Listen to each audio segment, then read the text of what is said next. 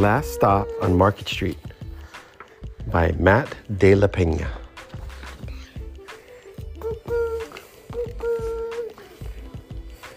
CJ pushed through the church doors, skipped down the steps. The outside air smelled like freedom, but it also smelled like rain, which freckled CJ's shirt and dripped down his nose. He ducked under his Nana's umbrella, saying, "How come we gotta wait for the bus in all this wet? Trees get thirsty too," his Nana told him. "Don't you see that big one drinking through a straw?" CJ looked for a long time but never saw a straw. From the bus stop, he watched water pool on flower petals, watched rain patter against the windshield of a nearby car. His friend Colby climbed in, gave CJ a wave, and drove off with his dad. "Nana, how come we don't got a car?" The bus creaked to a stop in front of them. It sighed and sagged, and the doors swung open.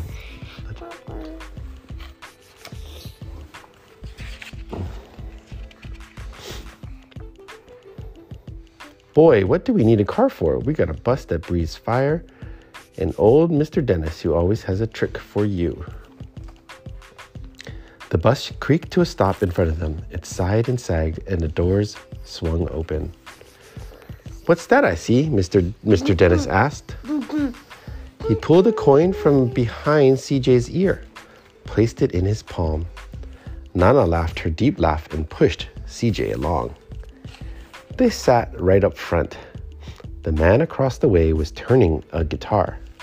An old woman with curlers had butterflies in a jar. Nana gave everyone a great big smile and a good afternoon. She made sure CJ did the same. The bus lurched forward and stopped. Lurched forward and stopped. Nana hummed as she knit. "How come we always gotta go here after church?" CJ said. "Miguel and Colby never have to go nowhere."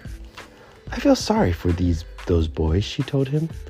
"They'll never get a chance to meet Bobo or the Sunglass Man. And I hear Trixie got herself a brand new hat." CJ stared out the window, feeling sorry for himself. He watched cars zip by on either side, watched a group of boys hop curbs on bikes. A man climbed aboard with a spotted dog. CJ gave up his seat. "How come that man can't see?" "Boy, what do you know about seeing?" Nana told him. "Some people watch the world with their ears." "That's a fact.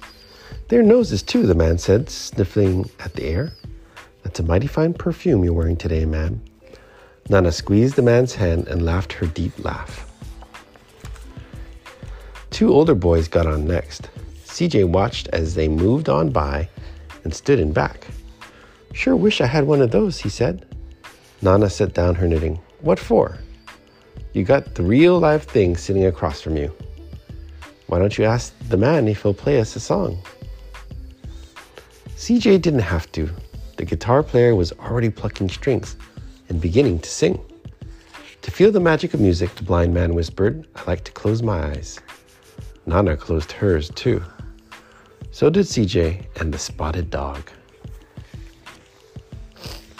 And in the darkness, the rhythm lifted CJ out of the bus, out of the busy city. And in the darkness, the rhythm lifted CJ out of the bus, out of the busy city. He saw sunset colors swirling over crashing waves, saw a family of hawks slicing through the sky, saw the old woman's butterflies dancing free in the light of the moon. CJ's chest grew full and he was lost in the sound, and the sound gave him the feeling of magic. The song ended and CJ opened his eyes. Everyone on the bus clapped, even the boys in back. Nana glanced at the coin in CJ's palm. CJ dropped it in the man's hat. "Last stop on Market Street," Mr. Dennis called. CJ looked around as he stepped off the bus. crumbling sidewalks and broken down doors, graffiti tagged windows and boarded up stores. He reached for his Nana's hand. How come it's always so dirty over here? She smiled and pointed to the sky. Sometimes when you're surrounded by dirt, CJ, you're a better witness for what's beautiful. CJ saw the perfect rainbow arcing over their soup kitchen. He wondered how his Nana always found beautiful where he never even thought to look.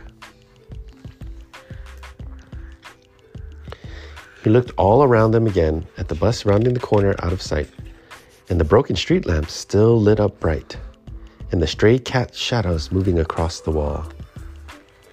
When he spotted their familiar faces in the window, he said, "I'm glad we came."